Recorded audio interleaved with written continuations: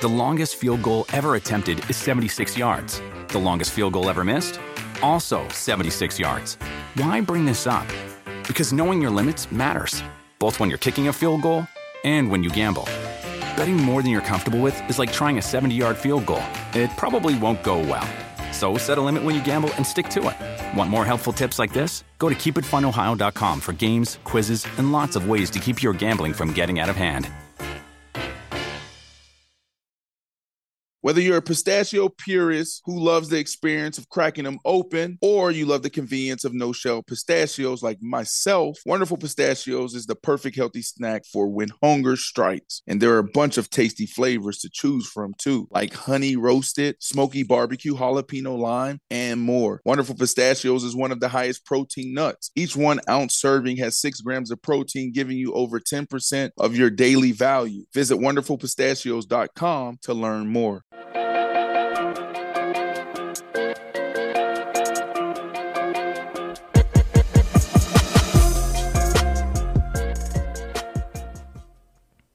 Yes, sir. Yes, sir. We are live in studio here on Paper Route, Sirius XM. This is your host, Brandon Marshall, sitting in the studio with 2 amazing dudes, super producers. We call them that. They go by the name. I don't think you guys go by the name. There's some made-up stuff just on this platform. We got Andrew Woohoo and we got BC in the booth. Fellas, how are y'all doing? Before y'all answer, I got to tell y'all about my morning. I got my truck stolen, so I'm kind of numb. I feel like the last 12 to 18 months, it's been kind of brutal for me, Yeah. And so this morning, right, I'm already dealing with some things over the weekend, and then I wake up 7 a.m., 8 a.m., and I see a missed call from my gated community, one of the best communities down here in South Florida. Wow. For real? Yes. Beautiful. We're talking about $20 million homes not my home, but there are some $20 million homes in my neighborhood. Extremely famous people in my neighborhood. And my front gate, they called me and I'm like, guys, I missed your call. What's the problem? What's going on? They're like, sir, at 4 a.m, your car ran through the gate. I'm like, what are you talking about? My car is out front. They was like, well, sir, at 4 a.m, your truck pulled up to the gate. Protocol is for anybody leaving at this time, got to roll down their window. We check and let you out. So the dude or whoever rolled down the window halfway and then ran right through the little lift gate. Wow. And so that's what I've been doing. Wow. Oh, wow. Yo, out of my driveway. I don't even know how to react to that. That is wild, waking up to that. Like, thinking behind the gate, you think you live in a nice neighborhood, everything. You in a gated community. Yeah. I'm good life. People come in town. Don't worry. Don't you don't gotta lock the doors. We good in this neighborhood. Yeah. How did they get in? Who knows? Inside job. Well, a lot of these communities, I think probably even around the country, are probably targeted, right? Obviously they're going in neighborhoods. It's actually smart. Why would you go to a neighborhood that doesn't have nice cars and nice things? You know what I mean? So it's like it's a little scheme down here. It's definitely in South Florida where they go to these communities, man, and they just break it in cars and they'll actually know when some people are gone, right? They'll pay attention to your social media account. You gone, whether date night or out of town, and they're coming. They're watching. So everybody out there, be careful. Oh. Be careful. I saw this thing, though, recently, too, where they were saying that to be careful where you hang your keys up or you put your car keys in the house because they have these scramblers or I forget the name, but they can actually detect the car key and unlock your car door from outside because you have your car keys too close to the front door. Wow. I just saw that recently. This is real. This is real. Now, I don't know if this is exactly what happened, but a neighbor across the street from my mother had something similar, and we had video of it. They were in and out in 15 seconds. They hopped out the car. It looked like they must have had the key, like they already copied it or something, because as soon as the guy hopped out, you saw the lights flash on the truck. He got in, and they drove off. No damage to the vehicle. Wow. So be careful with these key fobs, guys. Yeah. Well, here we go. Are you guys good? Yeah. I mean, yeah. I don't know how to react now. I mean, it ain't that You bad. good? It ain't that bad. Listen, you always got to find the good in everything, right? Like there was something that happened to me over the weekend. I was just like, I'm just thankful that God showed me. You know what I'm saying? Like, thank you. Yeah. And then this happened. It's like, I don't know what the lesson is. Get your truck stolen. But look, guys, a lot happened over the weekend. A lot has happened this week, right? This weekend, the Pro Bowl. Guys went out there, competed at a high level, all these different challenges. Obviously, that looks a little different than what we're used to. I mean, the last couple of years are trying to find a way to keep guys safe, to make it entertaining. It looks like it was a great outing, right? C.J. Stroud went out there, made some amazing throws. The stadium that I used to play in when I played for the University of Central Florida, that was packed. I think that holds like 72,000. Hell, we never packed that house. You see, I think the most we ever got probably was like 35, 40,000. So it's good to see my old stomping grounds filled all the way up to the nosebleeds. What else? Yeah, the Grammys last night. I don't know if you guys watched the Grammys. We can get into that a little bit. Yeah. Also, The Rock. Taking what's over going as on? CEO is TKO. Yeah, TKO. Yep. Huge transition for him as Vince McMahon has to step down. And, one thing I did hear is that through this transition, he was actually able to regain the rights to like his Rock Brahma Bull logo. Yeah. And I didn't even know he didn't have the rights to it. But through all of this, he was able to gain that. And now he's the leader. So it's kind of like seeing someone spin the block and just come back and, level up. Wow. Well, listen, The Rock, does he even have time for this? Think about it. Like, right. He's doing so much I don't that know. what the XFL. XFL. The XFL. What they merged, I think it's still called the XFL. Right, with the USFL. Let's Obviously, not forget Hollywood. 6 box office movies a year. He's still got Hollywood going on. Hollywood, entrepreneur. Politics. What is he doing politics? He did for a period. He was going to go for president, but I think he backed out early on. Yeah. That wasn't true. It might have been a joke. That came out of his mouth? I believe he ran for it. There's no way. But like very early on, he was out. But I also look at it like he wasn't serious because he wants people to just get the notion of him doing it in order to do it later on in life. Similar to like a Terminator. No. No? I don't want to see the Rock I saw office. his name was floated around back, I guess a couple cycles ago. And The Rock and Dwayne Johnson. Like, yeah, all right. He can get the votes now. Let's go back and correct, though. It was not the XFL. It's the UFL. It was the USFL, XFL merger. So now it's UFL. They call it UFL now? UFL? Yeah. Okay. According to Brian, our super producer. Yeah, that's good. I mean, look, the NFL's behind this. The UFL, they want a league to be successful here because they feel like there's a lot of players that never make it but can make it because there's limited space, right? So being able to go from college to a UFL and actually go out there and develop, we're talking about offensive linemen, we're talking about quarterbacks. They feel like there's going to be a stronger pipeline. So it's going to be interesting to see what happens there. Also, guys, before we jump into the show, deep into the show, it's Super Bowl week. Yep. Everybody's flying. The guys flew in. Both teams flew into Vegas yesterday.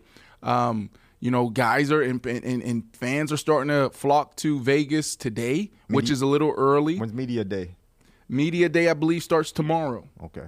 Media Day starts tomorrow, so that's going to be packed. There's going to be a lot happening. Super Bowls. There's so much more to Super Bowl than the game, right? As we know, this is the biggest festival in America. That's what that is. To me, it is. Essentially. Yeah. To me, it is. Like, is there a bigger festival? No. You get a concert, you get a game, you get parties, mad parties before and after, a lot of business, big business. Imagine how much money Vegas about to make this week. Just people hanging out and gambling and drinking and whatnot. And before we get the show started, I do have to bring this up because me and BC was going in about this. So this past weekend, I watched the new Netflix show, Griselda. Oh, me too. Yeah? Yeah. Oh, beautiful. Yo, I spent all day yesterday watching all of them. Yeah, all 6 episodes? Yeah. So my what really grinds my gears about this show is grinds my gears. Who is this guy, BC? Grinds my. Go ahead. What grinds my gears about this is I feel like they didn't play to the authenticity of a Griselda that I grew up with. And BC's... You grew up with Griselda? Hey, bro, like, you grew up in Miami. You know about Cocaine Cowboys. You know about them boys in Liberty City. Like, I forget the name of them. Booby Boys. Booby Boys. Yeah. Just a lot, growing up, watching documentaries and just being from Miami. But, like, I felt like they played her a little too soft for who she was based on the documentaries and the stories. Like and BC's argument was that she had kids, they wanted to show the more sentimental side, but she was a gangster, man. You don't think they captured showed that? Yeah, they showed her gangster. BC, did you watch it? It was 250-50. I watched it. They showed her gangster. They just left some things out, obviously, in her story before, like where they started in the beginning. They left out the pre-New York, all this other stuff. And they left out some stuff that happened after she got locked up. So, yeah, they left some stuff out, but they definitely captured her gangster and her mean streak. Yeah, they caught that.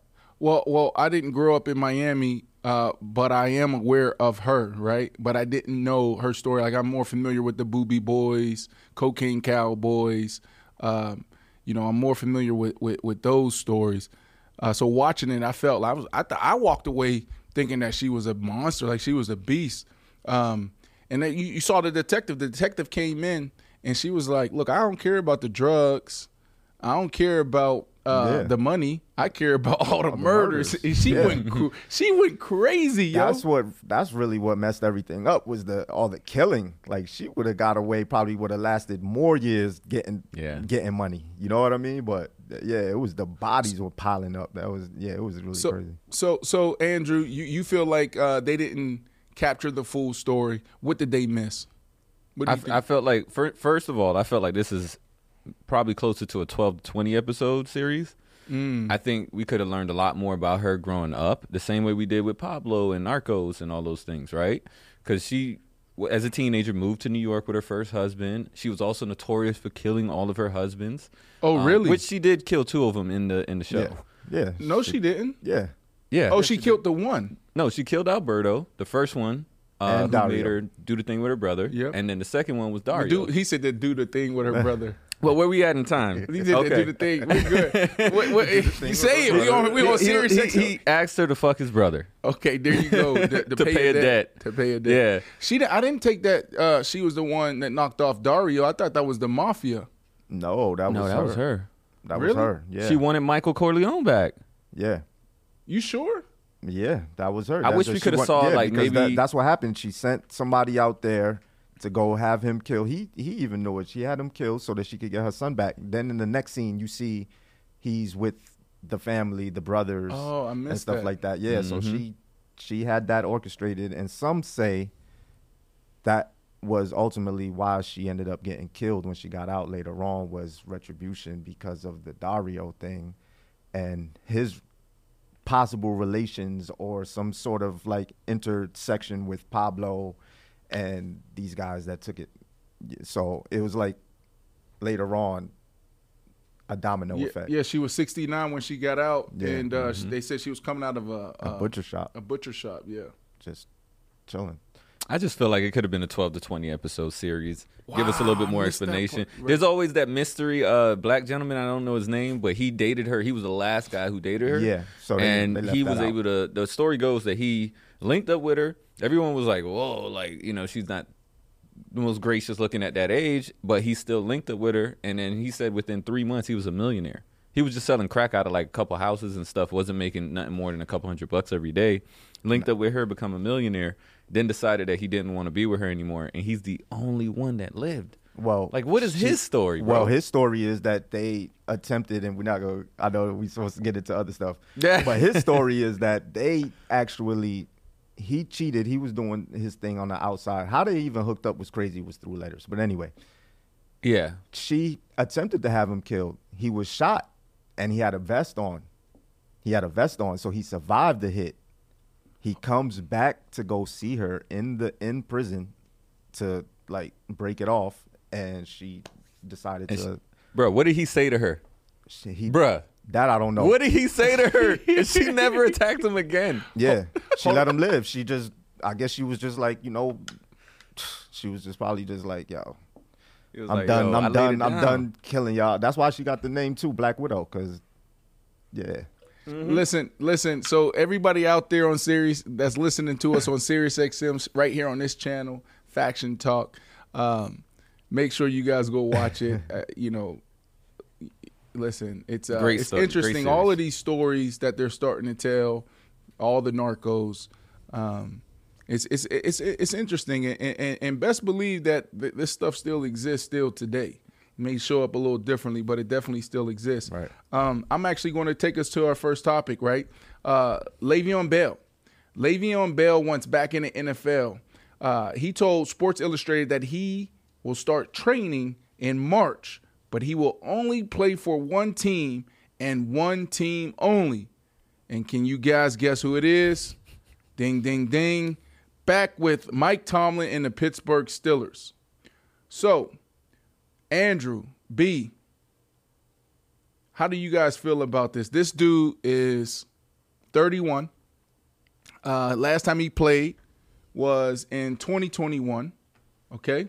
So he played in 2021, and I want to give you guys these. Let me pull up LeVeon right now. LeVeon, he played 10 years in the league, sat out 2018. Remember that big contract dispute with the Pittsburgh Steelers? Sat out an entire year, took it there. Right before that year, he's coming off some big years. 2014, 1,300 yards. 2015, the down year, 556 yards. Only played 6 games. He was injured. 2016 and 17, 1,200 yards. Like, remember, he was considered maybe, the best back or one of top 5 backs, top 3 backs in the NFL. He had that monster of an offensive line in front of him.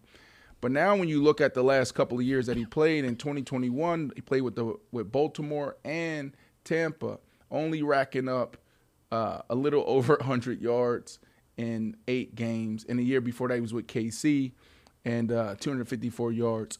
So look, let me get my thoughts first. I'll get my thoughts first. You want me to react? Go ahead. I think it's probably over.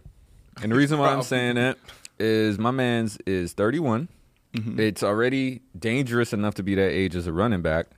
His last decent year, if we're going to count getting over like 500 yards, was 2019, so it was 5 years ago. And, I mean, he's definitely kept in shape, I would say, because he's done boxing, even though he's only done really 3 matches total. Knocked out Adrian Uriah Peterson. Hall? Oh, my goodness. Oh, Adrian Peterson. Yes. He did knock him out. But, I mean, I've never played in the league. It just seems impossible to come back after this amount of time, especially when you have other people wanting those positions. Like, why would I give a 31 going on 32-year-old running back who has been in the league, has shown me what he can do, and then left, had contract disputes? Why would I let him back in? Listen, so, from both sides, I'm saying, not just his side, from both sides. Yeah, listen, it's not impossible, okay? It's not impossible, but this is not going to happen. You got to look at the production as well.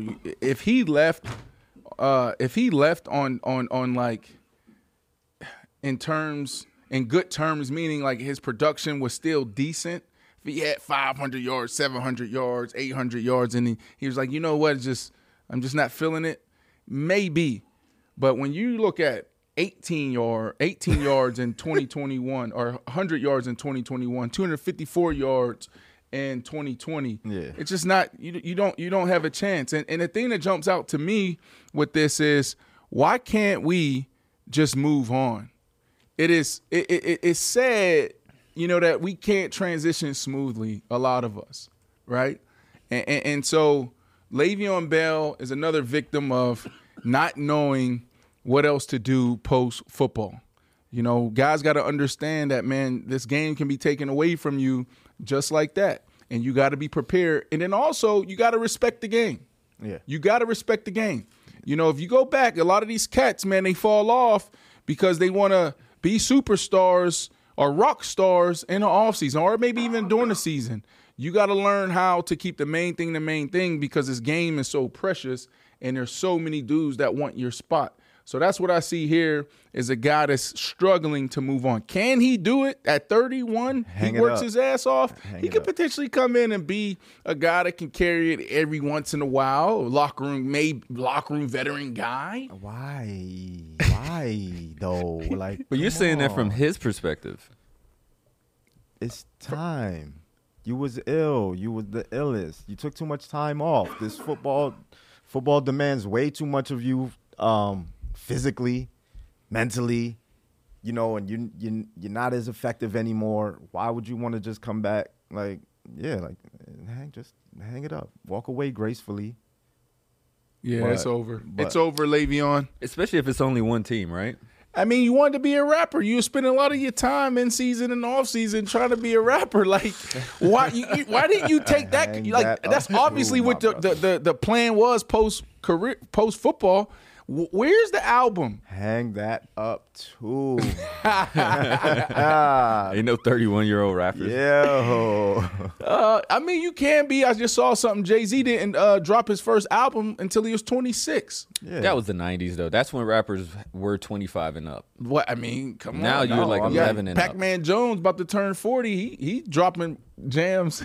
I mean, no comment. Killer Mike out here getting Grammys at 48 and all of that. Right. There's no who? Killer Mike won 3 last night. Yeah, but he's been consistent, BC. No, he hasn't. Yeah, he has. He has been consistent. He's been an artist and only an artist. Yeah, he's been dropping a lot of stuff. He's been dropping things throughout the years. This is the first time he's actually getting recognized. Oh, wow. Yeah. All right, but let's put a number on it, guys. What percent? It could be negative, but what percent are we putting on it that Le'Veon is going to do another down in the NFL? I'm gonna go 5%. There's always a chance, right? Because all you need is a workout. So if he actually goes out there and works his ass off, and he actually looks good, he looks strong, he's fast, he might get a workout. And if the workout goes good, he might get an opportunity at a mini camp or training camp.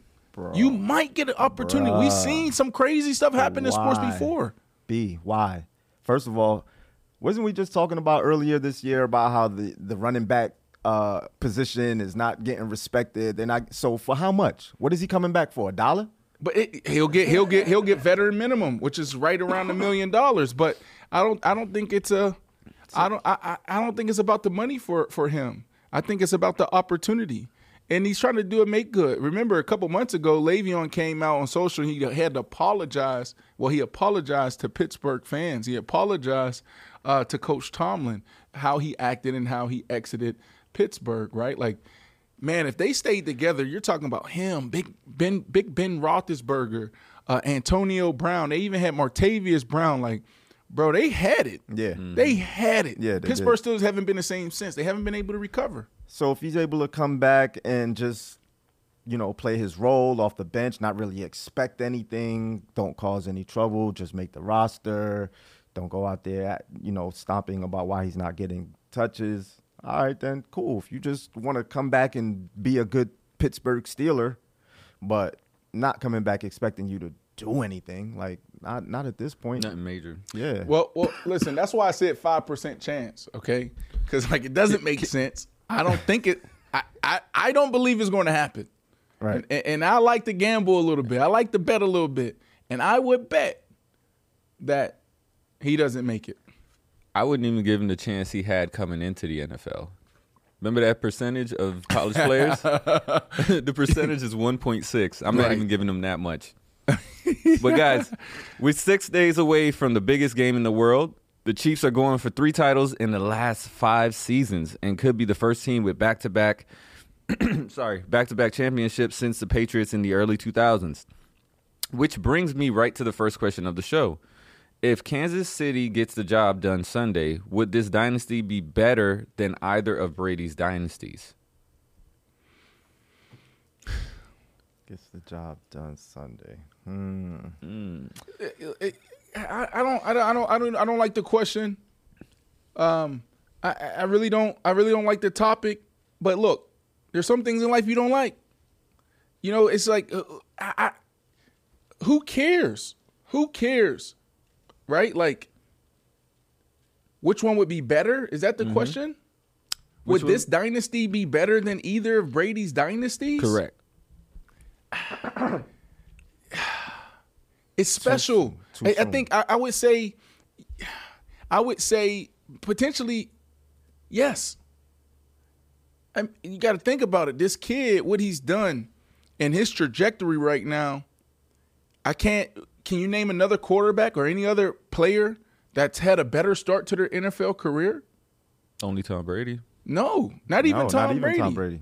Not even Tom Brady. Go look at Tom Brady's first couple of years, like, and how he did it. We're talking about Patrick Mahomes coming in, and the first thing we're talking about is look at the different ways he's throwing the ball.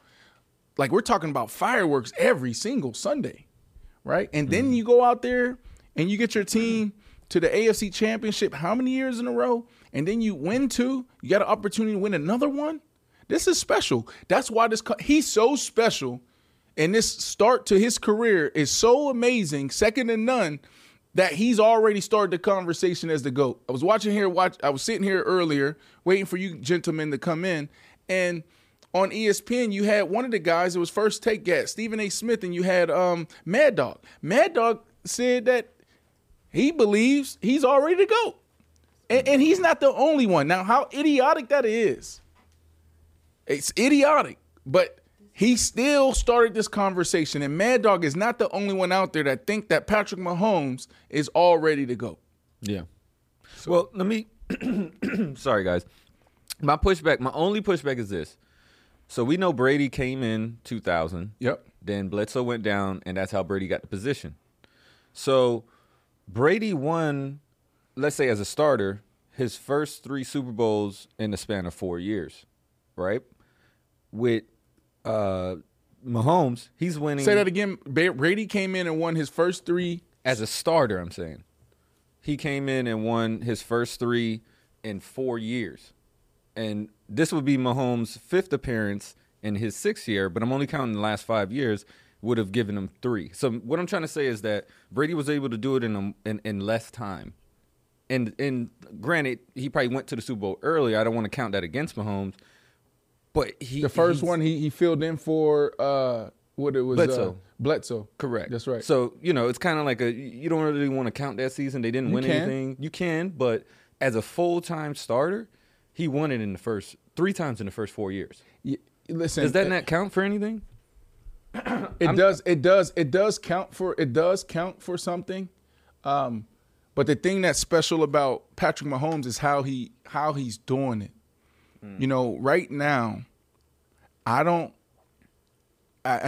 Aaron Rodgers, the only one that can have an argument of like the best quarterback, not the GOAT, the best quarterback. Best quarterback, I'm talking about, you got to have the IQ, have the leadership, but we're talking about throwing the ball, the talent, the arm talent, the physical tools. You're taking chips out of it, is what you're saying. Take chips out of it. Okay. Take chips out of it. Patrick Mahomes is the best quarterback ever. And this is my first time saying it because I've been saying Aaron Rodgers is the best thrower of the football ever. So I'm just talking about from the gift, the physical gift, being able to get it done at any moment in any way. Even that the mindset, he has the same mindset as Tom Brady. Things ain't going right. He's heated. He's throwing pads. He's throwing helmets. They might be down 2 scores, 3 scores. He's not giving up.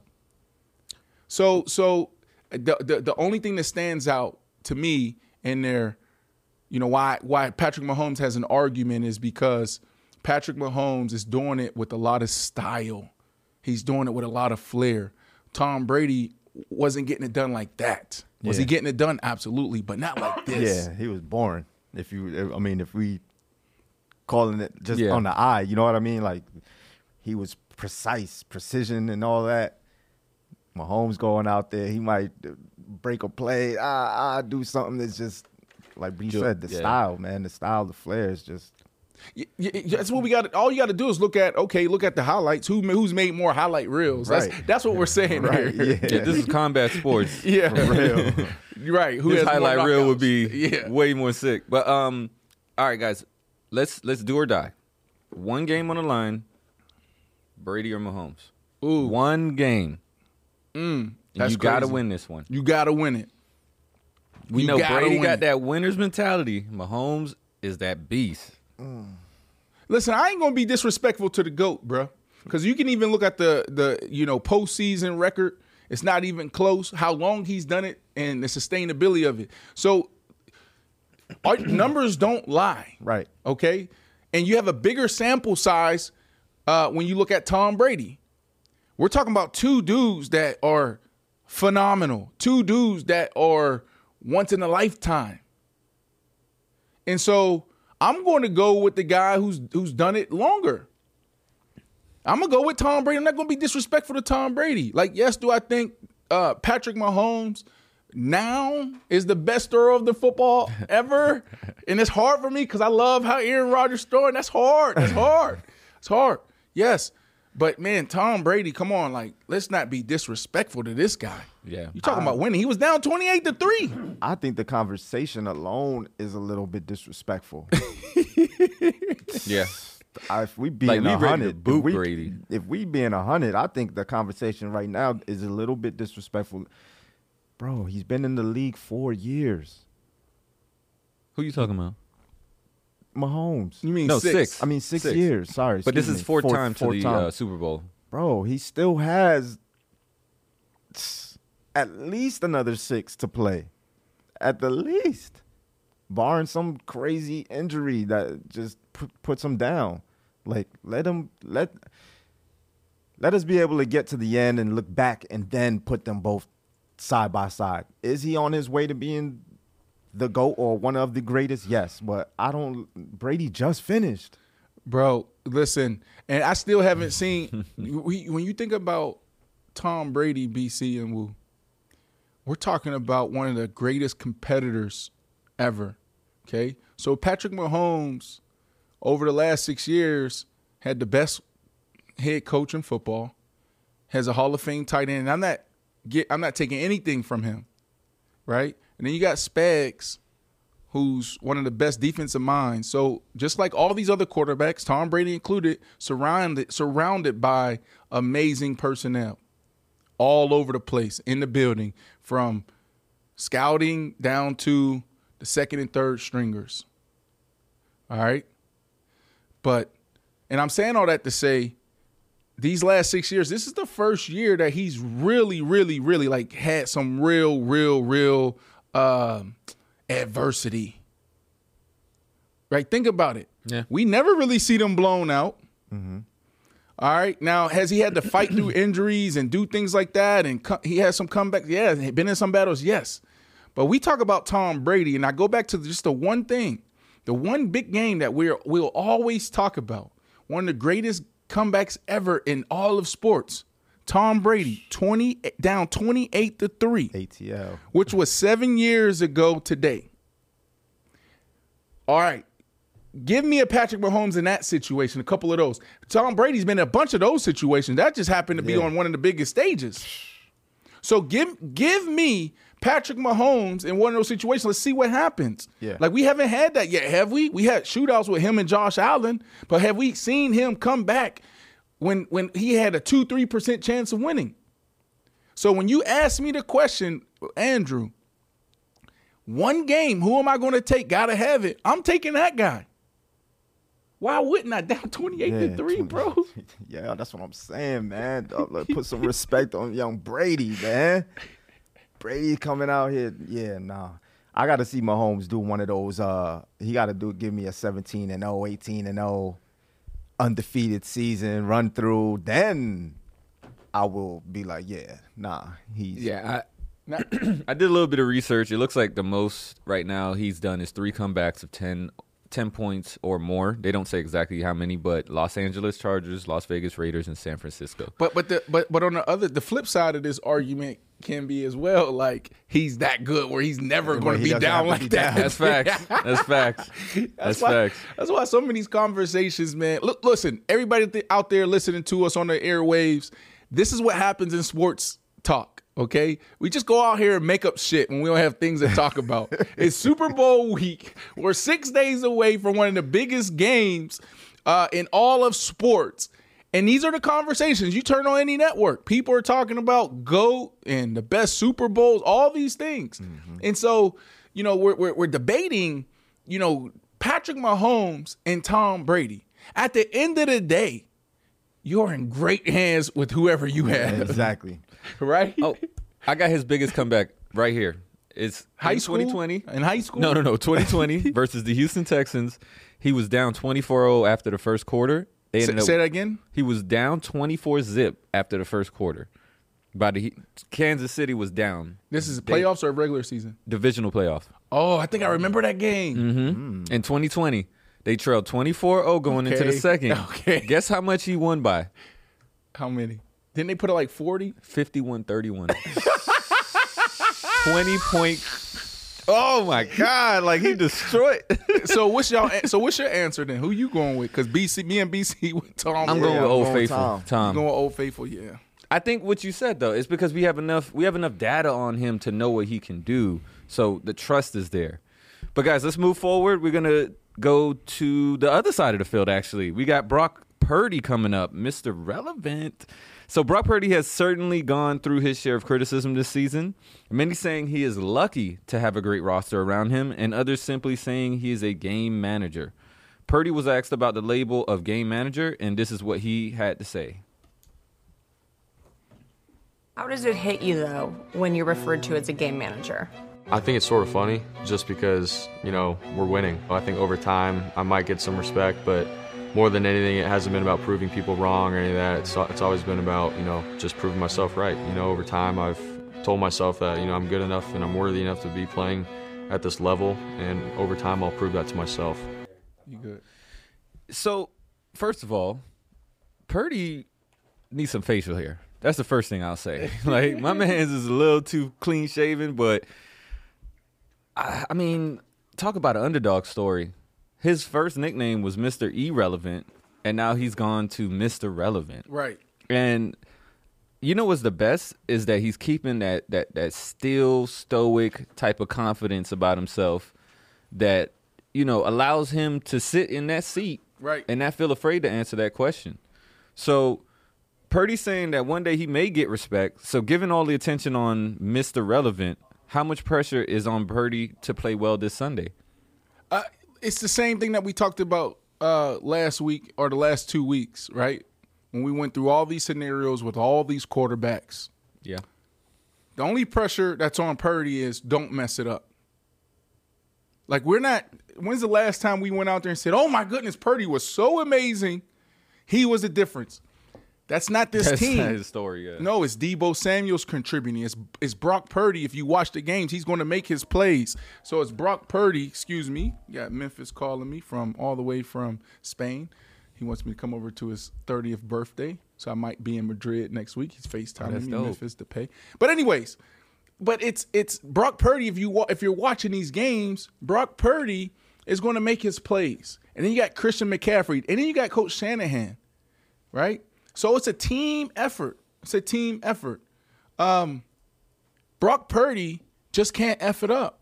That's it. And I'm not taking anything away from Brock Purdy. It's just this is not the Brock Purdy show. Right. I love Brock Purdy. I was one of the first on the bandwagon. I seen it first game, second game. I said, okay, they're good. They're good. They're good, right?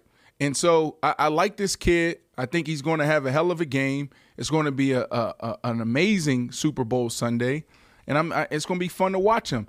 And then I just go back to, you know, this conversation around him. To me, it makes no sense. This kid you called him Mr. Relevant. Why did you call him Mr. Relevant? Because that's his nickname. Because he came in as the last pick in the draft, and they call that person Mr. Irrelevant. For that kid to come out his rookie year and do what he did and then continue to do that over the last how many years? 2 years? Yeah.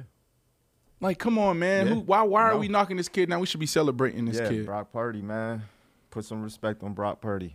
Agreed. But, guys, let's play a game. If Purdy wins this Super Bowl, I want to know if you would rather give him or have him as your franchise QB over these names. So similar to that C.J. Stroud game we played a couple weeks ago, let's begin with someone I know that you put a lot of value on, B. Would you rather have Purdy or Joe Burrow? Oh, I'm going with Joe Burrow. It's not even a debate, right? But I do think that Joe Burrow, we need to see Joe Burrow come out and have a healthy year and get his team back on track. We don't know what the hell that was this past year, starting in training camp with the calf, then coming in and then ending his year with a wrist. But they also started terrible. There was a couple games where he didn't even throw over 100 or 200 yards. Like, what the hell was going on in Cincinnati? But Joe Burrow, like we said last week, Joe Burrow to me is Joe Montana. I wouldn't be surprised if Joe Burrow ends up with 3 or 4 rings. Wouldn't be surprised at all. Oh, well, if he does, then is he in the conversation? Well, I know we got to get back to the game, but I'm saying, are we going to start saying Joe Burrow's a GOAT and is he better than Mahomes? Like, then that conversation starts if that were to happen. Well, listen, I heard a stat earlier. It's not my information, so I don't, I'm still in here. But I think it was somebody on ESPN maybe that said that I think it was it was Woody, Big Woody. Whoa. Yeah. What you? Come on, bro. What you want from me? These battle lines you're crossing, bro. What do you want from me? That's his name. Could have just left it at Woody. But he's Damian Woody is, if you know Damian Woody, man, 400 pounds. You got to throw something else in there, man. We ain't know. Pause. I'll throw a pause in there. So pause this. Big Woody. On ESPN, he was like, Brady, if you look at it, Brady, his Hall of Fame career legacy didn't really start taking off until 30. Like 30 was the age, right? So I'm saying that because when you look at Joe Burrow, right, Joe Burrow, he has a lot of ground to cover, but can he go on a crazy run? Potentially, but then you still got to deal with Patrick Mahomes. And so if I had to pick, I would say no. He can still win 2, 3, 4, maybe, but that ain't gonna put. If Patrick Mahomes if they're battling it out, if it's going through them two, that's right. Patrick Mahomes is the guy because of how he started and his trajectory. BC. I'm saying you're right, but you're saying Burrow would have to go through Mahomes and 3 or 4 times. That's right. You know what Burrow's going to be? Who's the highest paid QB? Because Cincinnati ain't got nothing else going on, and they going to pay him the bag. That's how I see Joe Burrow. I'm sorry. He got to have a full season with no injuries for me to believe in him. Yeah. Just that position. I mean, you're getting attacked every single play, and this seems like something that's more internal, but let's move on, guys. So next up is Purdy or Justin Herbert. Purdy or Justin Herbert? I'm going with Justin Herbert.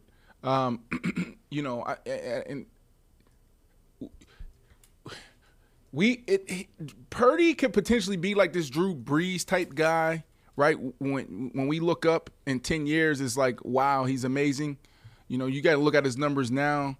I say that, it's not the Brock Purdy show, but his numbers are phenomenal. He's top 5 in most of these quarterback categories. So he is putting up big numbers, and you're just not a system player. You can't just be a system player to do that, right? But I need to see it. It's like Drew Brees, the first couple years with Drew Brees, when he was in San Diego, are you going to take Drew Brees over Peyton Manning or Tom Brady or all these other guys? And then when you look at, Drew Brees, even when he was in New Orleans, it's the same conversation the first couple of years. Like, I think it's going to take time for him to be in that discussion to replace some of these guys. If you go out there right now and you put both of these quarterbacks on the field, any quarterback coach, any offensive coordinator, any general manager, any scout, 10 out of 10 is going to pick Justin Herbert. Now, there is a big question mark around Justin Herbert. You're putting up all these amazing yards, all this amazing production, but you're not getting it done with all this talent. Some of these guys overcome coaching. Some of these guys overcome, a lack of talent around them. Even Joe Burrow. Joe Burrow was able to get his team to a Super Bowl with the worst offensive line in football. And then he comes out and says, I ain't worrying about the offensive line. I don't care. I'll get it done regardless. That's his mindset. So, no, I'm not taking Brock Purdy over Justin Herbert or Joe Burrow. Okay. This is a tough one because of leadership. Is it? Yeah, I think so. Well, because of leadership. Okay, leadership. Jalen Hurts. Ooh. Because Brock Purdy hasn't shown that leadership. Sorry. I think he's shown it in different ways. This is a tough one. You are right. What, you got something, BC? No, I'm good. I think he has shown. I mean, he's showing leadership right now. He's managing his squad all the way to the Super Bowl. Listen, I'm taking Jalen Hurts. I'm taking Jalen Hurts right now. That's a tough one. That's because Jalen Hurts was just in the Super Bowl last year. That was last year. Right now, I think I'm going to take Brock Purdy. Recency bias. I can't do it. We got Mr. Irrelevant. Like, come on. I know our scouts make some bad decisions, and we have a lot of busts. But come on now. He was Mr. Irrelevant for a reason. Jalen Hurts, he went second round?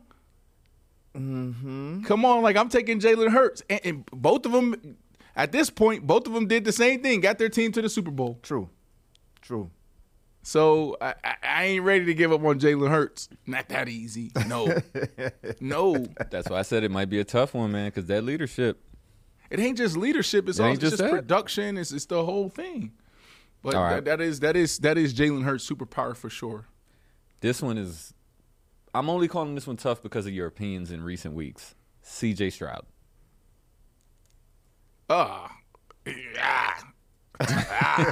Come on, C.J. Stroud for president. What are we talking about? Did you see the kid in the Pro Bowl? Did you see the highlight? Yeah. In the 707, you see it. Yeah, okay. Yeah. A couple of, what did he say? Hey, guys, he told the big tight end, he said, go, hey, Juku, Nuku, whatever. He said, go be big. Juku, Nuku. No, I hope that ain't no pause. He said, go be big, right? And he said, look, here's the play number 10, verbatim. Play number 10. Hey, go be big. And if y'all ain't open, go get open. That's one thing. Woo! You know how that feels as a wide receiver in the huddle with a quarterback with that type of swagger, with that type of confidence. Oh my goodness, boy! What? And then the highlight, he boom, he got pressure on him. He rolls to the left against his throwing arm. Then he throws a dime. Who was that, to Jamar Chase? Throws a dime. Ooh. I can't lie. I did see a catch yesterday from Tua to Chase that looked like he wanted to reconsider his options. Chase? Yeah. The way the ball came in his hand, he looked at it. He was like, damn, that accuracy was on point. What? You saying that he's questioning Joe Burrow? Well, he might be questioning how good Tua is. I ain't saying he questioning Joe Burrow. Get out of here.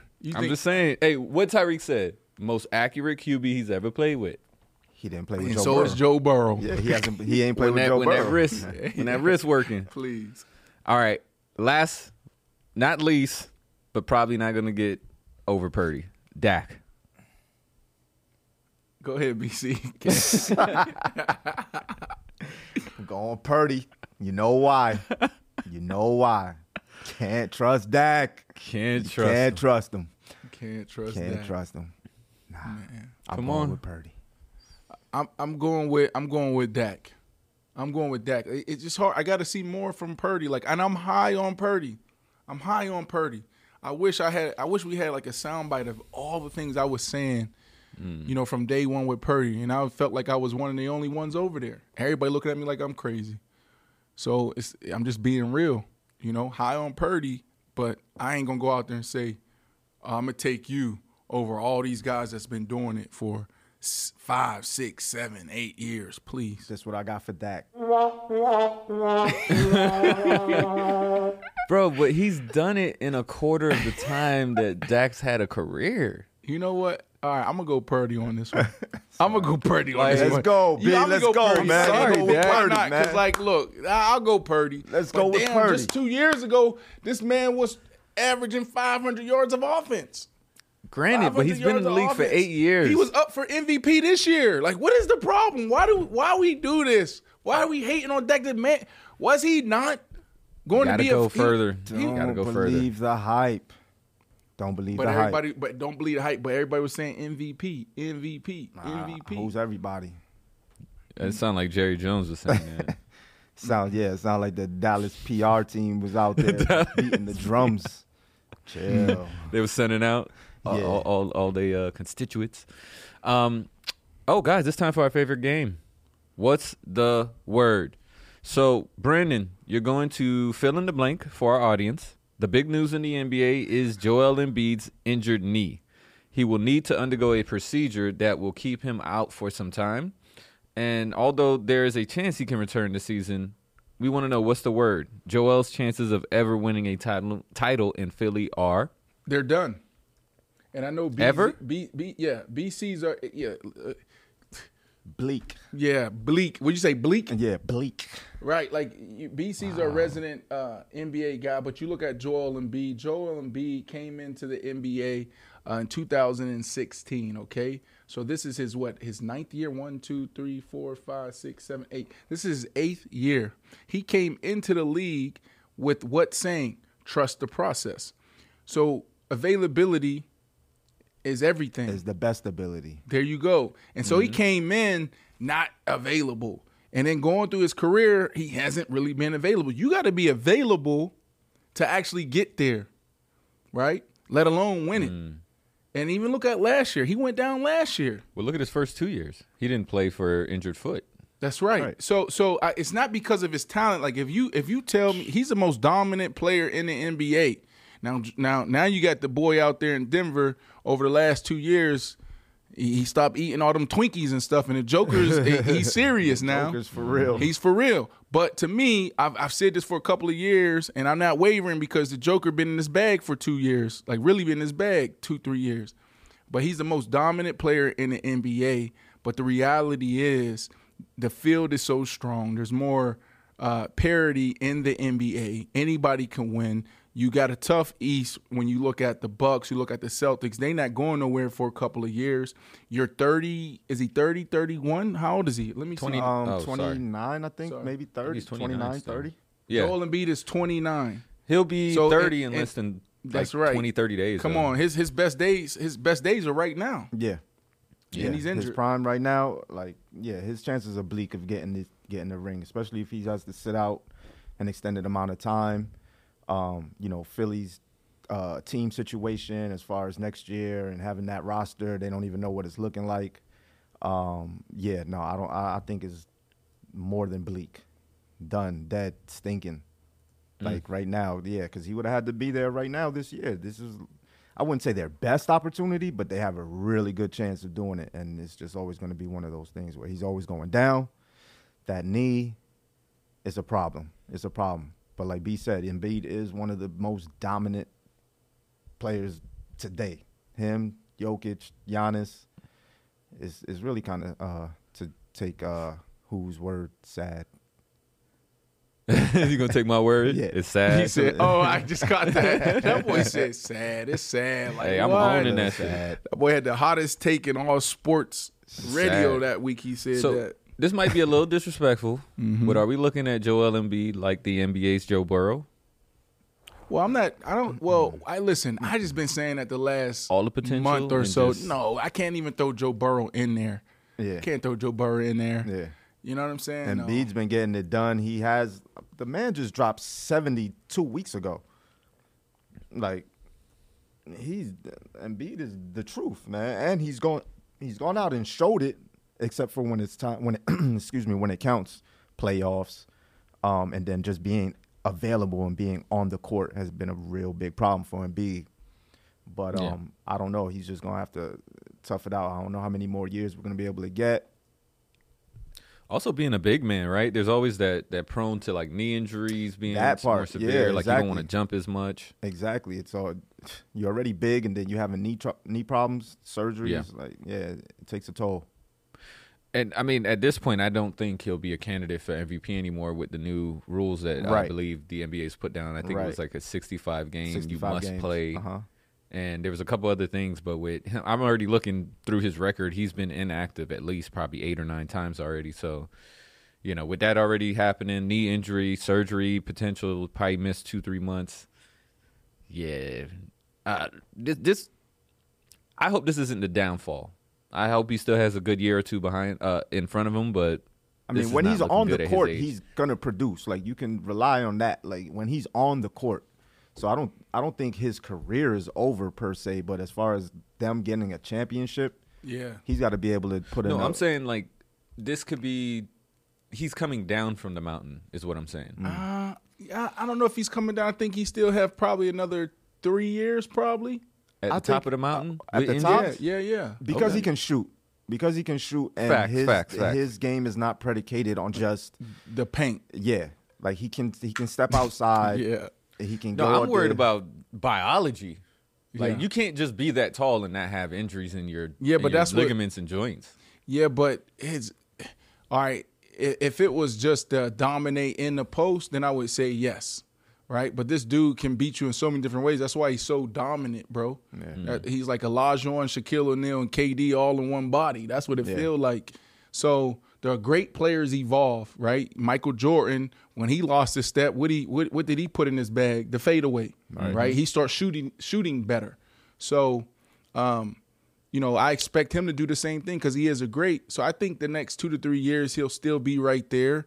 But when you think about winning a title, there's just so many factors. You got to be healthy. You got to have the right guys around you, and also you got to compete at a high level. Look at it. You got Boston. You got the New Heat York. still. You got even New York coming. Like don't sleep on the Heat. Don't sleep on the Heat. He's always going to find a way to find a contender, put together a contending team. Yeah, The for Bucks, sure. how long they going to keep that thing together?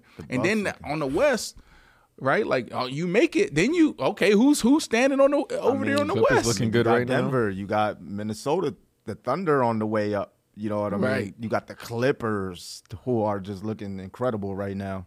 So, Yeah, well, I see the Clippers. I don't see the Clippers well, they'll die being out in around the too many Yeah, years. and you talking about in the next few years? Yeah, that's right. Yeah. Nah, they'll be down. You think the Thunder? Is real? Are you buying any stock in the Thunder? I am actually a little bit. Not championship stock, but they're there. They make a couple of moves, add a couple maybe veteran pieces there, but they have it. Aren't they leading the West? Yeah, they're like tied for first in the West with Minnesota, they're or they might be in first by Yeah, half a they are game 30. or so. They are tied with Minnesota, 35 and 15. Yeah, so Minnesota.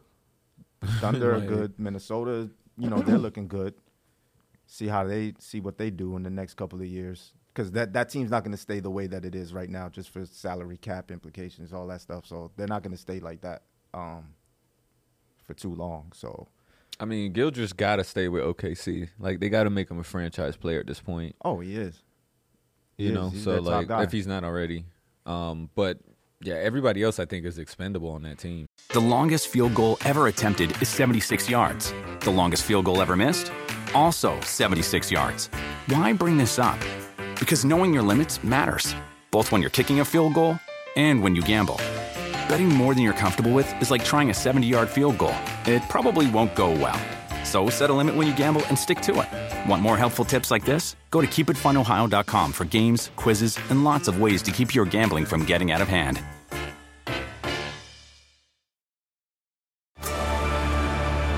Discover why critics are calling Kingdom of the Planet of the Apes the best film of the franchise. What a wonderful day! It's a jaw-dropping spectacle that demands to be seen on the biggest screen possible. I need to go. Hang on. It is our time. Kingdom of the Planet of the Apes, now playing only in theaters. Tickets on sale now. Rated PG-13. Some material may be inappropriate for children under 13.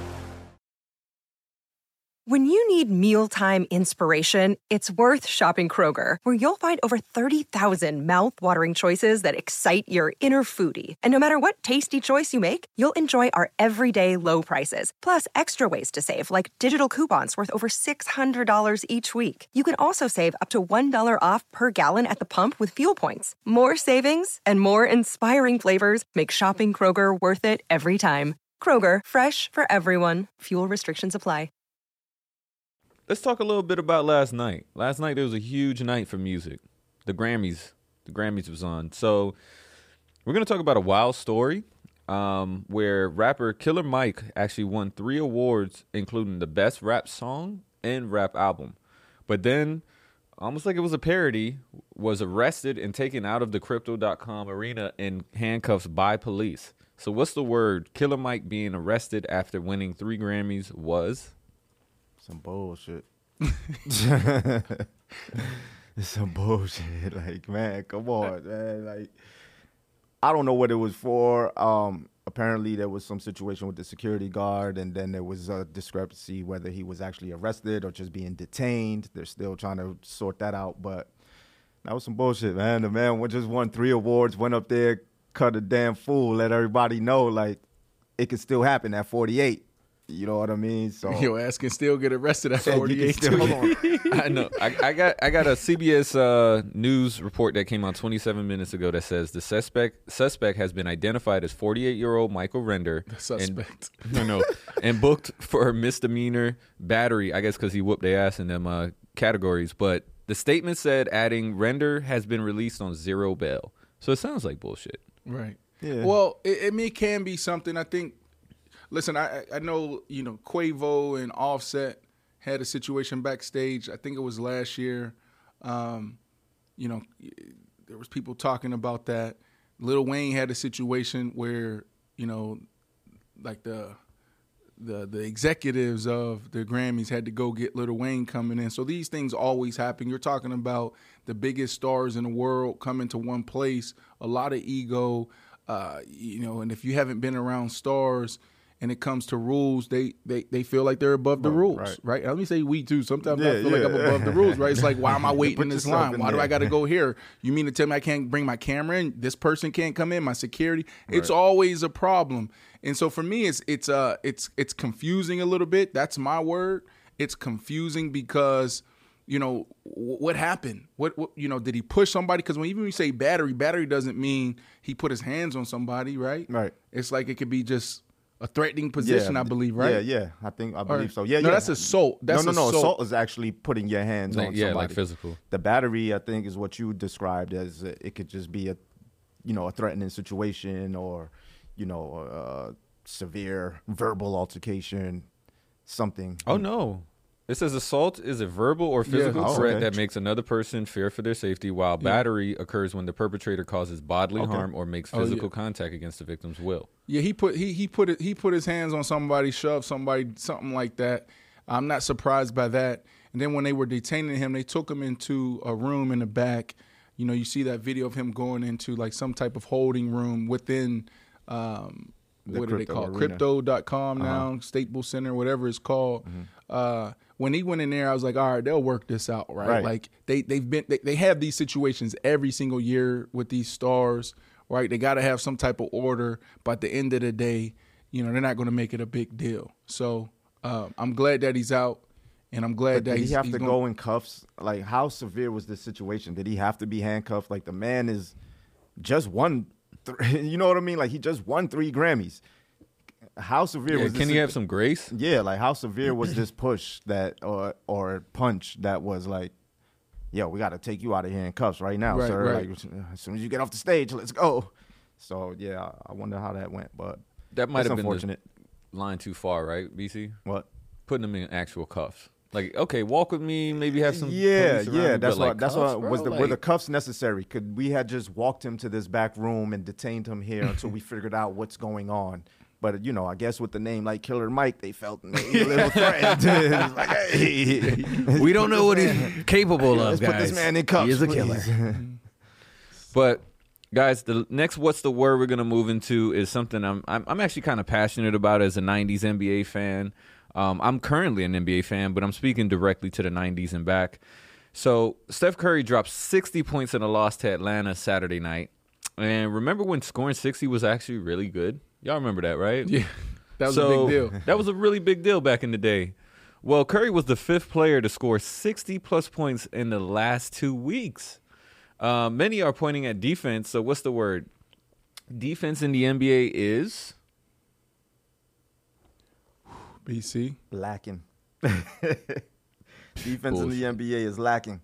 I don't know. It's the game's changed, and obviously, with the rules and stuff like that, they've kind of emphasized more of the offensive game. So it's kind of the defense in the NBA is suffering a little bit, but I think it's because people want to see your favorite players score. You want to see some back and forth and stuff like that. Maybe the defense was just a little too boring for some folks, but I think it's lacking. We can bring it back. I don't have a problem. Me personally, I don't have a problem with these 60-point games, though. I think Really? it's exciting. You know what I mean? Like, yeah, you got your stars coming out there now. If you had a bench player coming off the bench scoring 50 points, we've Good got a point. problem. Like, Yeah. the league is in trouble. You know what I mean? Yeah. But it's your stars, Steph, Joel, Giannis, Luka. Like, this is what you want your stars to do. You want them to go out there and show out. You want to put a product on the floor that people be like, oh, damn, did you see so-and-so play last night? Did you see Steph? He made 12 threes. You know what I mean? But granted, like, we have that, and people could still do that because they did it before. But are you not, like, what about competition? I think it's still competition because, again, he scored 60 and they lost. So it's not Granted. like, so the game is still competitive. They're still going out there competing. All right, so let me speak from this side. Could Curry have been more competitive by passing the ball instead of scoring 60 points and maybe getting the ball more motion, meaning that maybe, okay, the defense on the other side, Atlanta, they didn't care, right? But if you know your team is down and you're at 48 points or 42 points, let's say, do you really need to score 18 more? I mean, can you try to win? We've got to see. Maybe he was trying to win. I got the hot hand. Give me the ball. You know how B be like with the wide receivers, be like, yo, give me the ball. Like, yeah, when he got hot, give me the ball. I'm shooting. Let's go. I'm going to take us to the victory. Unfortunately, he didn't get the victory. So the game, I don't know if it's taken that much away from the game if it's still competitive. It's not like he scored 60 and they won by 30. They're actually Does it matter that playing. no one else on the team scored above 16 points? BC, this is ridiculous. I mean, 17 He points. said, "This is it ridiculous." matters how many This people. is grinding my gears. How many people? How many people scored in double figures on the team? 4. 2 were bench players. Okay, so maybe maybe they were cold. Maybe they weren't getting the shots. Maybe Andrew Wiggins had 2 and only shot 6 times. You don't think them 38 shots that Curry put up could have shared maybe 6 more with him, get him hot? Yeah. He only made 1 shot. How many assists did Curry end up with? 4. Okay, so yeah, he didn't. Draymond had 8. Okay, and I just and what I'm he had saying is 8, I just and feel like Draymond the had game 8 isn't because he being passed it to distributed Curry. correctly. I mean, it's not always going to be that way. I mean, Golden State has been known to spread the ball around. You know what I mean? Like they pass the ball. Clay, Draymond, he plays power forward, point forward. Like, it's not like they have a selfish setup there where it's just Curry. But some nights you're gonna go to Curry. You're gonna go to your hot hand. They haven't been playing well. Maybe he just felt like, you know what, tonight's tonight. I'm trying to take this home and make sure we get a victory. A lot of What's that your comes into thoughts, B? play. Man, it's too easy. Like, what's happening right now in these last couple of weeks? You know what I'm saying? Like, ballers. The stars are shining. You say you don't like the product. They out there scoring. well, this is what I was saying, right? All of last year, I'm like, it's changed. People keep talking about you need defense. That's over. It's a new wave. It's a new NBA. It's about scoring the basketball, right? And obviously we're talking about individuals dropping 60, 70, et cetera, et cetera. But just imagine when you have a couple little guys. Like, I'm taking offense over defense any day in this new NBA. Yeah. And it's so hard, right? These guys' bags are different now. They're deeper, right? Like, this ain't just – you got 7-footers with handle. Right. You know like, what how I mean? do you stop that? Like, you think about even our best defenders are still giving up 30. Our best defenders. I'm only in the league to play defense, and they still giving up 30. And that's a good night. Exactly. The rules change. You can't touch them. Who are we calling the best defenders, though? The best defenders. I know Rudy Gobert has been up there, but like that's for blocks mostly. Yeah, Rudy Gobert's up there. I mean, Paul George, I think, is still in the conversation. Kawhi is still in the conversation. But these are all older players. I'm saying, like, who's like a 21 to 28-year-old leader in defense, like really doing something with that, like getting steals and blocks and stuff. Yeah. I mean, that's a pretty good question. I don't know who the young steal guys are and like block. Right now, I'm gonna base this just off a couple things, right? So we have current leaders of steals is Shai Gilgeous, right? He has 111. He's good on defense. The steal percentage by Matisse Thibault on Portland. Mm-hmm. What else would you reference as like, maybe defensive rebounds? So defensive rebounds without steals and blocks. Blocks. You got Walker Kessler. Okay. So these guys are young, like 22. Walker Kessler for his block percentage, but Victor is leading blocks with 138. So they're there, I guess, right? Like they're all young people, everyone I just named. But it's just, I guess it's just not as you have defensive studs, elevated. But it's not even that. It's just team defense overall too. You know what I mean? Like you have defensive studs in the league, but it's also team defense. How is the team playing defense?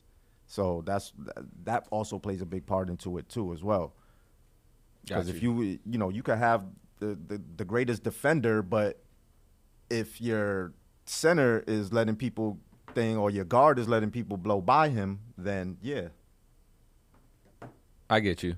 I mean, the way I started this, and I'll wrap it up here, but the way I started this was I was just a fan of the sport in the 90s because it came from both sides. Like you had the bad boys of Detroit. Mm-hmm. They literally limited Jordan's career, and then that forced him to be greater. And I think that's why I'm in defense of having better defenses, because you will ultimately make better offensive players. I'm just sitting here listening to you guys and just trying to wrap my head around this discussion and these guys that are scoring 60, 70 points just so easy now. I actually and look, you can make fun of me all you want, but I had game. And part of my game is I play really good defense, right? Yeah. Like I played really good defense.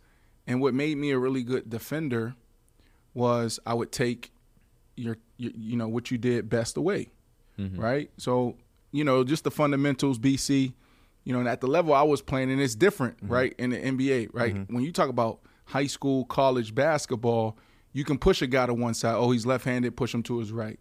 Or vice versa. Right, but then when you get to the NBA, these dudes can handle the ball, ambidextrous, right? Equally as good, right? Right.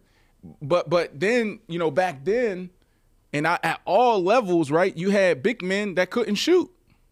Yeah. So what you do? You just stay in the paint, let them shoot. Right. They wouldn't even shoot. They wouldn't even look at shooting. Right. Right. So you didn't even have to guard them. All right. Now you got a dude who can shoot. What do? You play them hard off the ball. Man, you're not even going to touch this ball. You feel me? Real. Yeah. Or we're going to be hands in the face all day. Now, like these dudes, okay, you got a Steph Curry. You got the Dame Lillard. All right, these boys can penetrate. They can handle the rock. They can do it all. So what do you usually do with a guy like that? You kind of, back in the day, you kind of play off of him. Yeah. Right? We ain't letting you get in here. Right. Let them shoot. Now, it's like they shooting lights out crazy, attempting 12, 13, 14 threes a game. So now what you got to do? You got to go up to the perimeter. All right, we're going to guard the perimeter now. Right. And we're going to give up something behind me because you probably going to get around me. So when you start doing that, guess what they doing now? They pulling from half court. Yeah. BC, it's impossible. Or like when you see Victor with his crazy. handles. That's insane. To me, his handles are crazy because he looked like Mr. Thin. And he just balling and crossing people up. What you think, BC? Yeah, no. Wembanyama is madness. When he gets good, madness. it's the going to way be bad he dribbles, for the league. Like it's good. Like it's going to be so bad for this league. He's good already. Like no. I mean, like when he understands like the whole of it. I think he's still learning a lot right now under Popovich, learning how to work with his team. Yeah. This is his first year in America like this. I'm talking about like year 2 or 3. He's BC. able to pull up from 3. He got a mid-range. He could put the ball on the floor, blow by you. I mean, once he's in the air, nobody's really even catching him. You know what I mean? Don't they always talk about Kevin Durant's shooting apex is like 10 feet? Yeah. His got to be like 12. No, it's ridiculous. 13 feet in and the then air. he's not the only one. You have Chet Holmgren in Oklahoma, who's also 7'1". Bro, put those the ball battles on the gonna be floor. sick. Like, those guys are huge. And they're out here just shooting the ball. Kristaps Porzingis shooting the Cat. So Cat's a shooter. Yeah, so you got big guys shooting the ball, stepping away from the basket. Now you can't crowd the paint, and then when they do get in the paint, you do have guys like a Cat and Embiid, Rudy Gobert. and Jokic. Gobert, not really so much on the offense.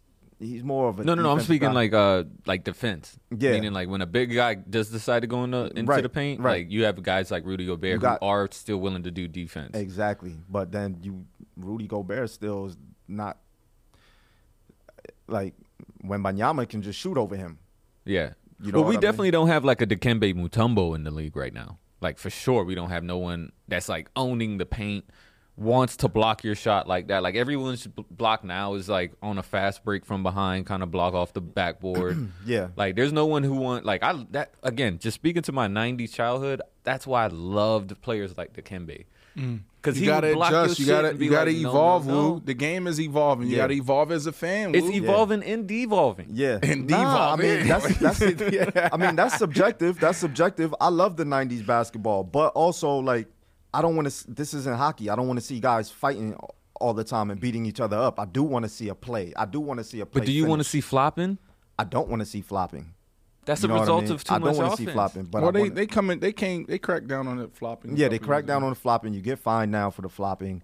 I like offense. I like to see people. You know, when we saw AI doing all of that, I did want to see more of that. The crossover dribbling, the pull-up jumpers, like that shit was exciting, and we just have more of that now. But they just took away a lot of the physicality of it because, you know, these guys got tempers. So you bump them too hard, then it's a fight. We got the palace all over again. So, bro, I can't wait till the NBA season start in March, bro. Man, if you don't stop it, B, you didn't even catch my joke. Bro. I heard you. Don't stop it, man. I can't wait till the NBA season start, bro. Start the committee. It start a started committee already. that's going to get more people to follow. As NBA should postpone the start of the season until post Super Bowl. Bro, I didn't even remember that we had an in-season tournament at this point. Nah. But guys, I Am Athlete is partnering with Mobile One for our Behind the Drive series, and our latest guest is one of the best shutdown corners in the NFL and a budding superstar in Denver. Here's a little taste of our conversation with Broncos Patrick Surtain.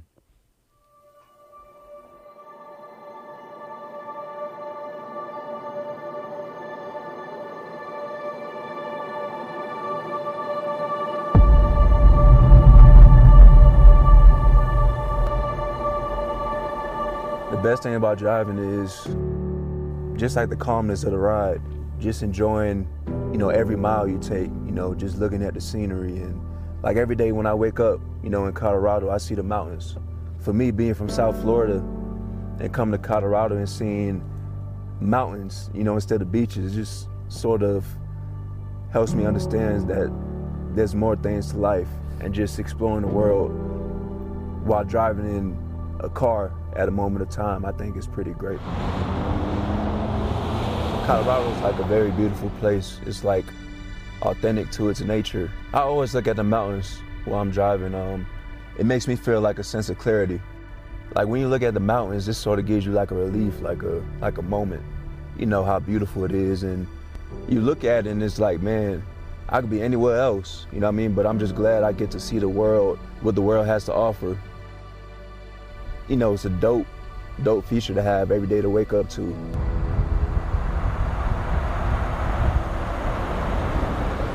Well, how we managed to turn the season around was, I think from the jump, it started with our leadership.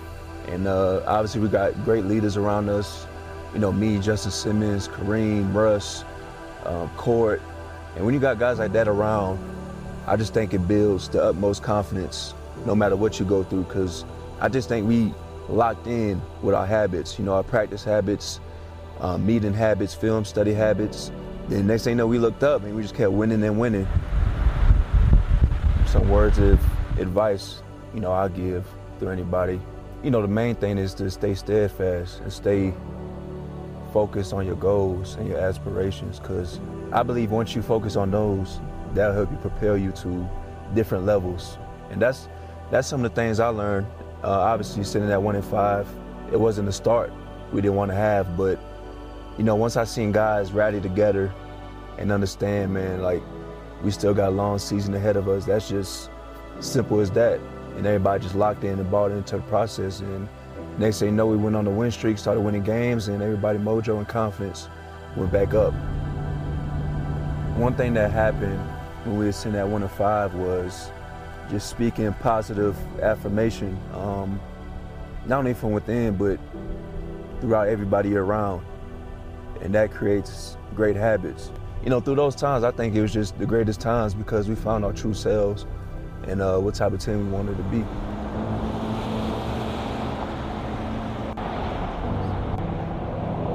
Over the course of the years, I believe with this organization, you know, I feel like it's always been led by the defense. Since I've been here, I had great veterans on the defense side of the ball. You know, Josie Jewell, Kareem Jackson, Justin Simmons, you know, those guys. And, you know, when we started the season, you know, as bottom tier of ranked defenses, I just felt like it was just a matter of time before we turned things around, and that's what happened. I don't think adversity is a bad thing. I think it brings the best out of you. And once you look at it that way, I think you'll be able to handle adversity the best way possible. You know, I feel like God gives adversity to his toughest soldiers, and I believe, you know, facing adversity, you find your true self. When you mention adversity, I believe like this truck describes that. You could take it through the toughest times, through snowstorms, through, you know, heavy thunderstorms, and it will stay durable. You know, when you face life hardships, the only person you got is yourself. And when I think about this Denali truck, and as it goes through certain environments, certain conditions, it stays durable. In a human perspective, dealing with adversity, I think if you come out durable and come out the same, you can't steer you no wrong.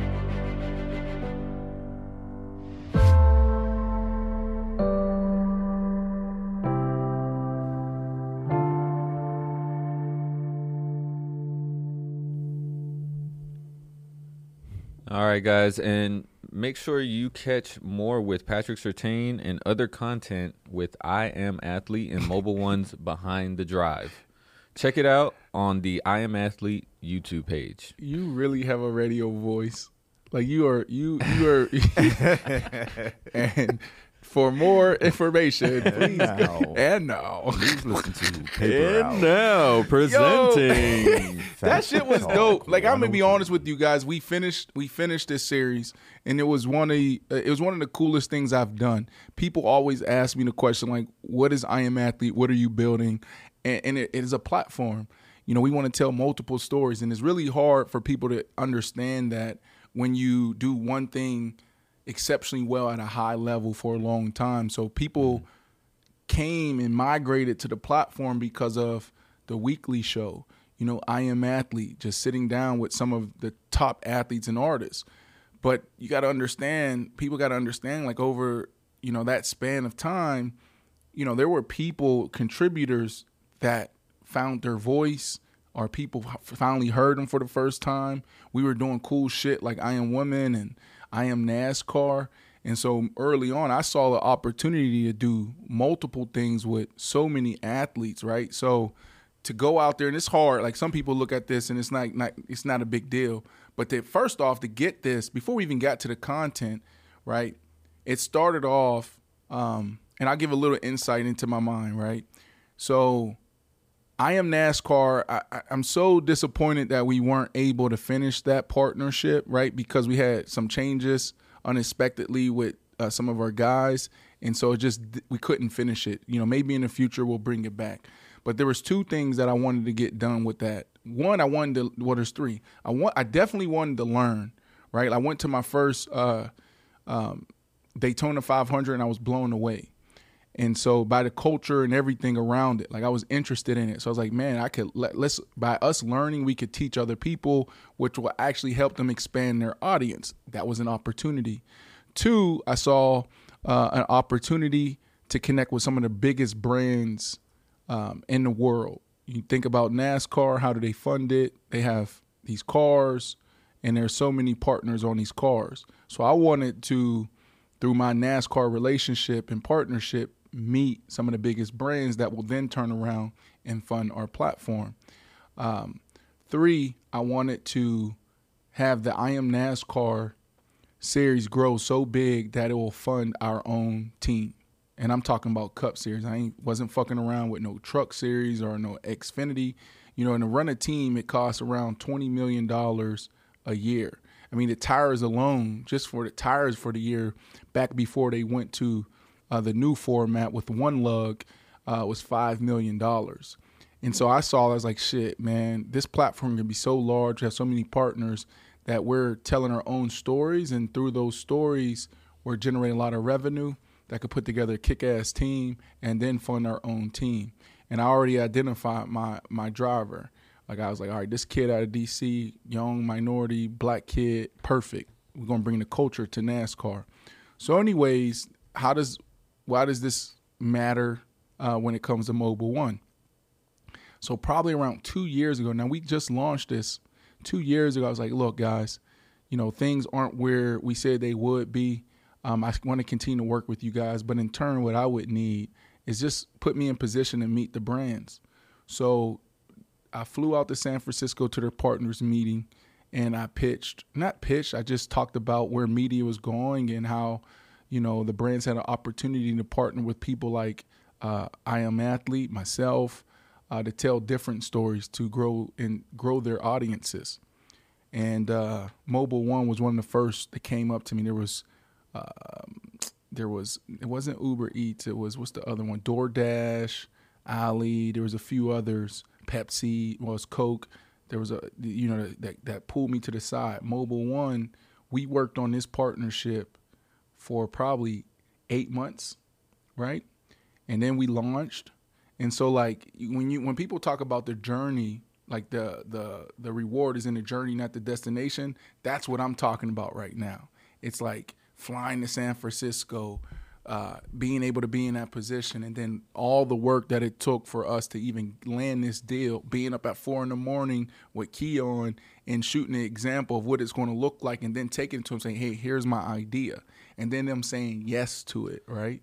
And now, we sat down for the first time around with 3 amazing young athletes. Patrick Surtain II, you got Tank Dell, you got T. Higgins.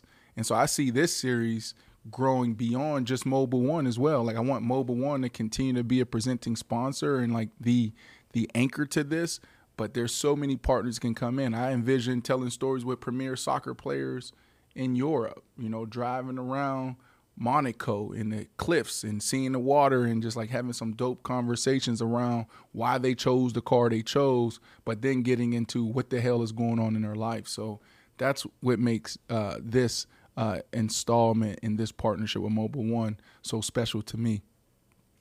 I just have to add this in, man. Being here during the duration of that is kind of amazing how you just like tied that together. And right. What I mean is, I came in while you guys were already doing NASCAR, but the key on visuals that you're referring to, I was having a conversation with him one night, and it was visuals of you in a car on a highway in the middle of the night. Yeah, like it looked like 4 a.m. Yeah, and I think it was that same thing. And now seeing you connected to the Mobile One, it's just like, I just wish people knew how long of a duration period, first of all, that is over time to develop from NASCAR, to do the test subject, to then go into Mobile One.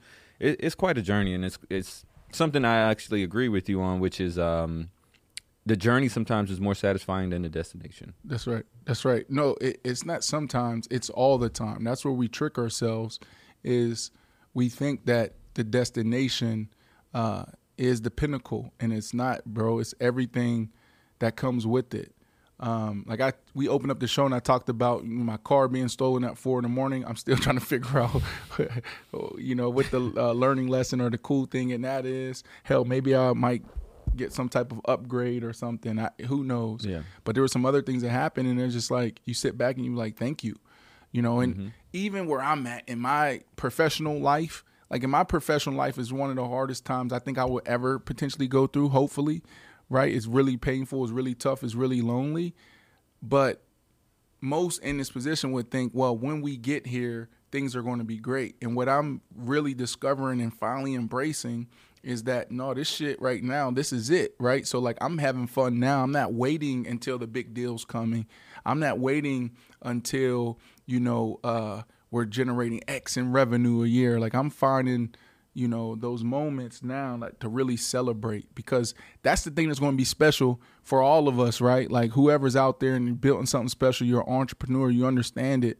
But when you do make it and you're sitting in your nice car, in your lovely home, and you're sitting on the pool deck, or you might be on a boat somewhere, and you sit back and you're sipping on a little drink, and you're like, fuck, man, I remember when I barely made payroll, or fuck, I remember when I thought this was over and then we came through. Like, that's the special moments when you make it. Is that actually the reflection time? So, sorry to get so sentimental on you guys. No, man. On Faction Talk, Channel 103, Sirius XM, Paper Route, sitting here talking about Mobile One collab, Patrick Surtain, Tank Dell. Woo, Tank Dell's special. You know, remember when we were talking to Tank Dell maybe on our Rookie of the 2 Week months segment? ago? Yeah, but he ran a route and I said, yo, this is the best route I've ever seen. Mm-hmm. So actually, I just shot with Tank Dell, I believe it was last week. And man, I was sitting there talking to him about that play. This was offline, had nothing to do with Mobile One. I was like, bro, like that route was crazy. He said, oh, I just broke it off. Basically saying that it was a scramble play. That wasn't even a real route. Like he ran a corner post, corner. So he ran a corner post was the play. And then CJ like got out of the pocket. He felt it. He said it was just a split second. He felt it. And then he ran another corner. I was like, yo, there's like 3 moves all in one. I never seen a route like that. And that was off schedule. It was a scramble drill, and it just showed how special their chemistry was and is, excuse me. Like that right there, and he scored on that. I was like, oh my goodness. I can't wait to see that Mobile One story. Yeah, it was cool, but we didn't talk about that online. That was just like I think he's just an interesting guy. Oh yeah, overall. for sure. Like just watching him in his interview, how highly he spoke of CJ. It's just I love the storylines. You know, so that way we learn more about people. But what we're going to do is we're going to go ahead and move into our Super Bowl week Vegas Temptations, guys. So Super Bowl week is always a big deal, but this is the first time the biggest game on the planet is played in Vegas. First time ever. Both teams traveled to Sin City on Sunday, so they will have almost a full week to enjoy America's playground. Brandon, I need to know the top 5 distractions that could come into play with these teams over the next several days. Drugs, alcohol, women, and gambling. All over. So simple. Number 1 is the gambling. It'll take you down super fast. We've seen a lot of players, that wasn't supposed to be gambling. Now they was gambling and suspended 6 months or a year or indefinitely. So stay away from that. And even you can't even, and people don't know this, and this rule's been around for a long time. Players cannot even walk into a sports book. So you can't even, if you're an active player, you can't go to the Mirage or the Cosmo or the Wynn Hotel, walk in the sports book just to have a drink or have something to eat. Can't do it. It's against the rules. Cameras is out everywhere now. They're going to be watching you. They're going to want to take a picture. They're going to be filming you and you don't even know. So stay out of the sports books. Can't even go bet on the horse race. You can't go bet on baseball. You can't do that. No, you can't bet on anything? So that's number 1. Don't do that. Yep. Number 2, what should be number 1, is the working girls. Yep. And they're working and they're lurking this week. Working and lurking. Put up your jewelry, fellas. You get a little chick, whether she's working or she just like it just feel like it's cool. Yeah, exactly. And now you got $500,000 of jewelry, and then you got cash from your winnings you might have or the cash you brought, and you drunk. Put it up. Maybe smoked a little bit, whatever it is. Put it up. Because guess what? You're going to wake up at 9 in the morning. That shit going to be gone and she going to be gone. Exactly. 2 words. I'm gone. That's right. So it's that. And look, there's so many distractions in Vegas. There's so many things that we can talk about. You just got to know how to move correctly. And it's not just the women too. Man, like Javon Walker, ex-teammate, he got beat damn near to death out there. Mm-hmm. Yeah, this is an old story. But so many dudes got caught up out in Vegas. Yeah. Yeah, Vegas is serious too. Yeah, so you got to be on high alert, especially a weekend like this, because everybody's seeing money. You know what I mean? Either you got it on, they trying to figure out a way how to get it. So everybody's seeing money. And that's all they want is the money. Mm-hmm. So be careful out there. Vegas is an interesting place. It's fun. It's exciting. People don't sleep.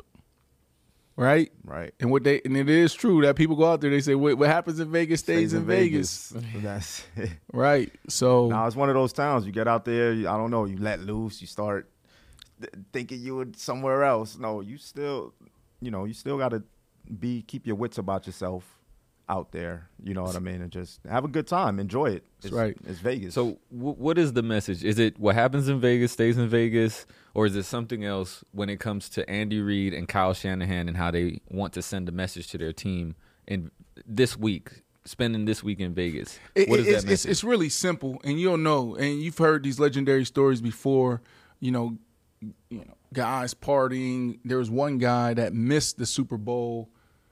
He went out the night before, got drunk, got high, and just missed it. I forget where the Super Bowl was, but it's an old school player. But it's simple. It's like you can do Vegas.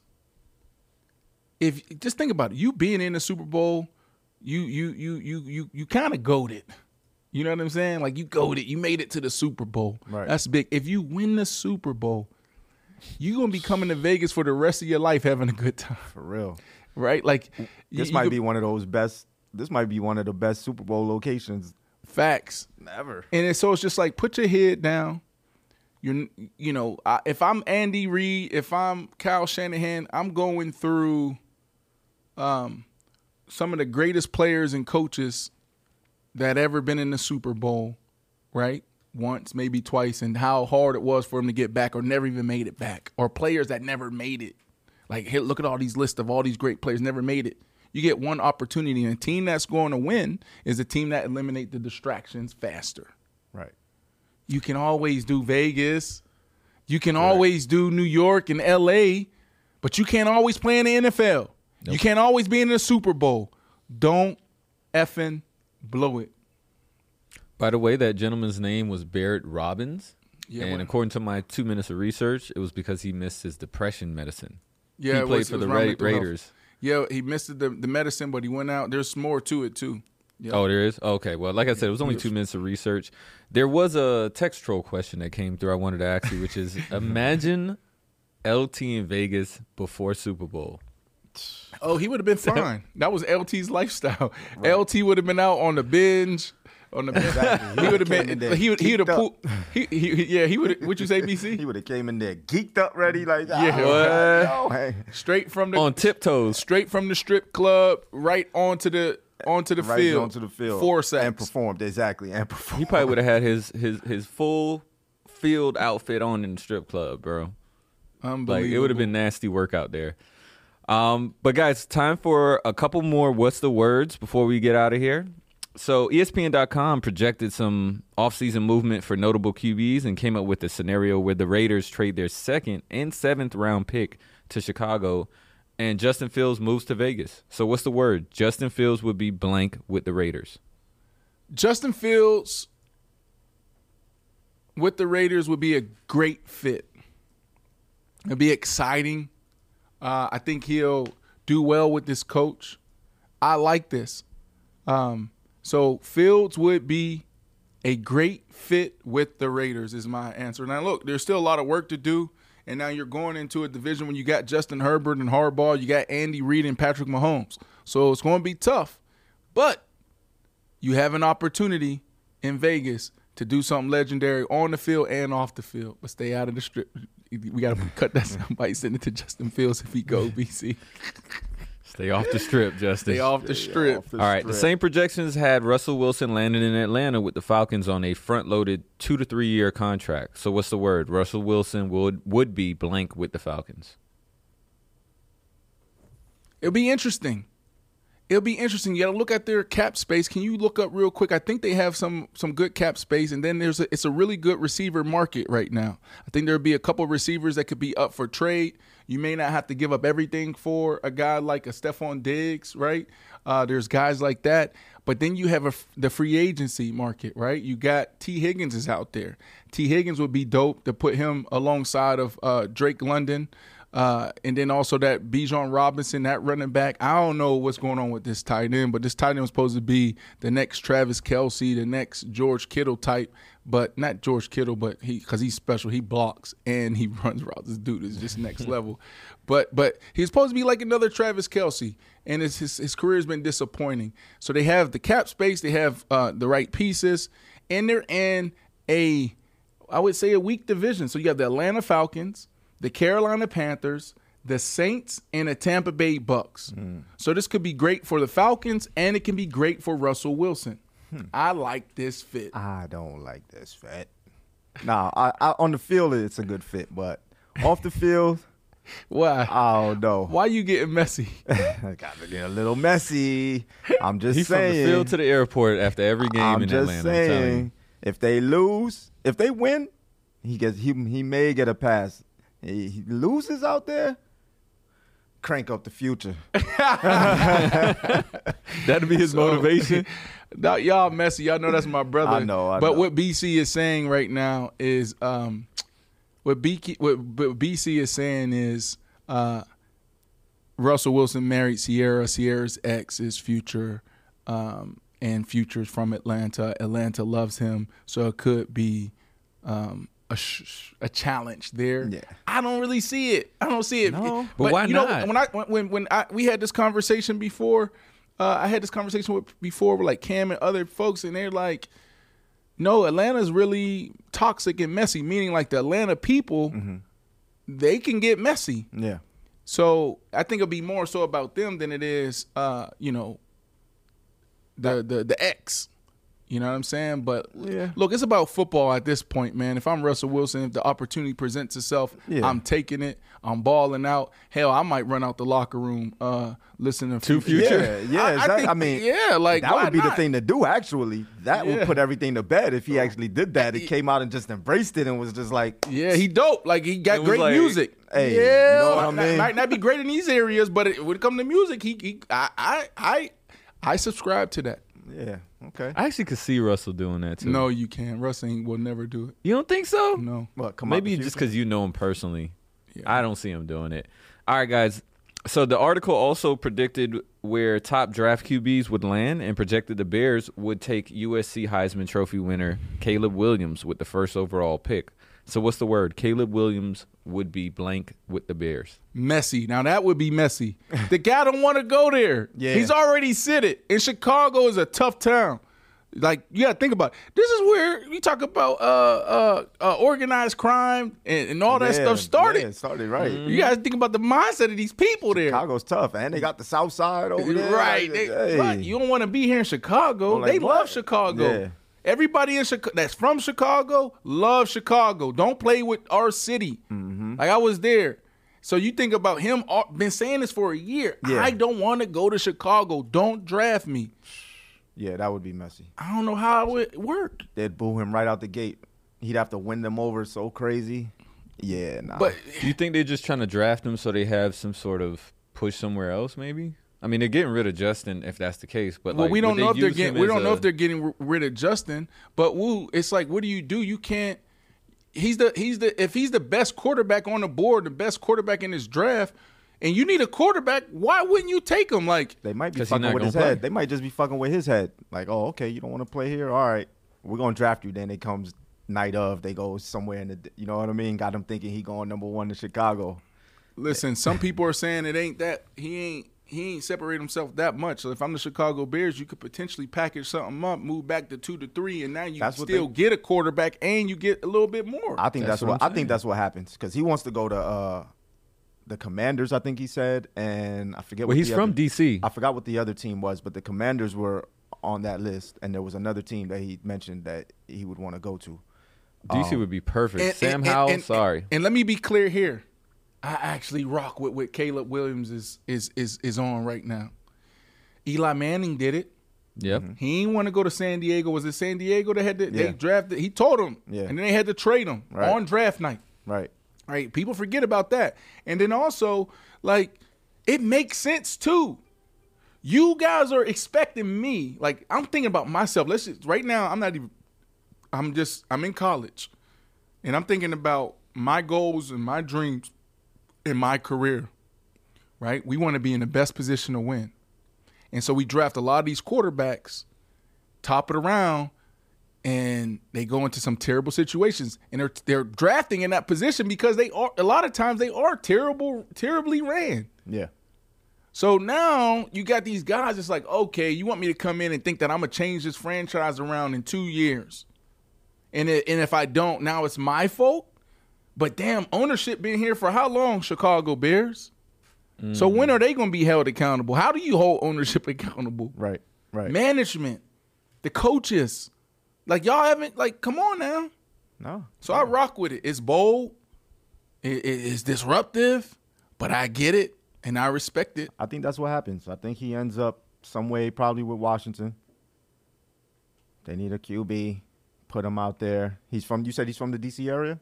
Yeah, he was born in Washington, D.C. Oh, yeah. So that's like home for him. Yeah, man. They actually have a perfect situation to need a quarterback. I think they work out a couple trades. Bears get a little consolation prize or something like that. Move back a couple in the draft. Everybody's happy. I think that's what happens ultimately. Well, listen, we have a lot of time to discuss that because guess what? This is Super Bowl week. Right? So we'll talk about this and we'll follow this for the next couple of months. You got the combine coming up this month. Okay. Will he participate? If he does, what is he going to participate in? Is he going to run a 40? Is he going to throw the ball? Is he going to lift it? What is he going to do? Right? Then you got the draft coming up in April. So there's going to be a lot of time to track this and cover this. Right now it's Super Bowl week, 6 days away from the biggest game of the year. In all of, maybe not all of sports, because when the World Cup's around, whoo, that's a monster. Yeah, but that's it for today, guys. BC still want to go. Yeah, I'm down to go. You want to go? We can go. I'm done. He's on deck. But that is it, guys. We will see y'all tomorrow. Enjoy all of this week and get ready for Sunday. Make sure you get all your beverages, all your snacks, invite all your friends and family because there's nothing better than Super Bowl Sunday. This is goodbye to y'all. Hello to the rest of the evening. I don't know if BC and Woo's going to do happy hour, but we will see. We will see y'all tomorrow. Paper route. Peace. Peace.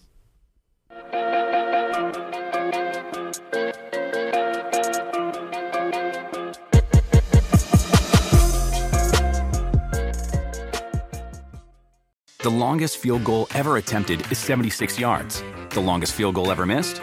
Also 76 yards. Why bring this up? Because knowing your limits matters, both when you're kicking a field goal and when you gamble. Betting more than you're comfortable with is like trying a 70-yard field goal. It probably won't go well. So set a limit when you gamble and stick to it. Want more helpful tips like this? Go to keepitfunohio.com for games, quizzes, and lots of ways to keep your gambling from getting out of hand. If a friend asks how you're doing, and you say, I'm okay. When the truth is, I don't want my problems to burden anyone. Or you say, hang it in there. Because if I ask for help, they'll just think I'm weak. Then this is your sign to call, text, or chat 988 for free, confidential support. Anytime. You don't have to hide how you feel.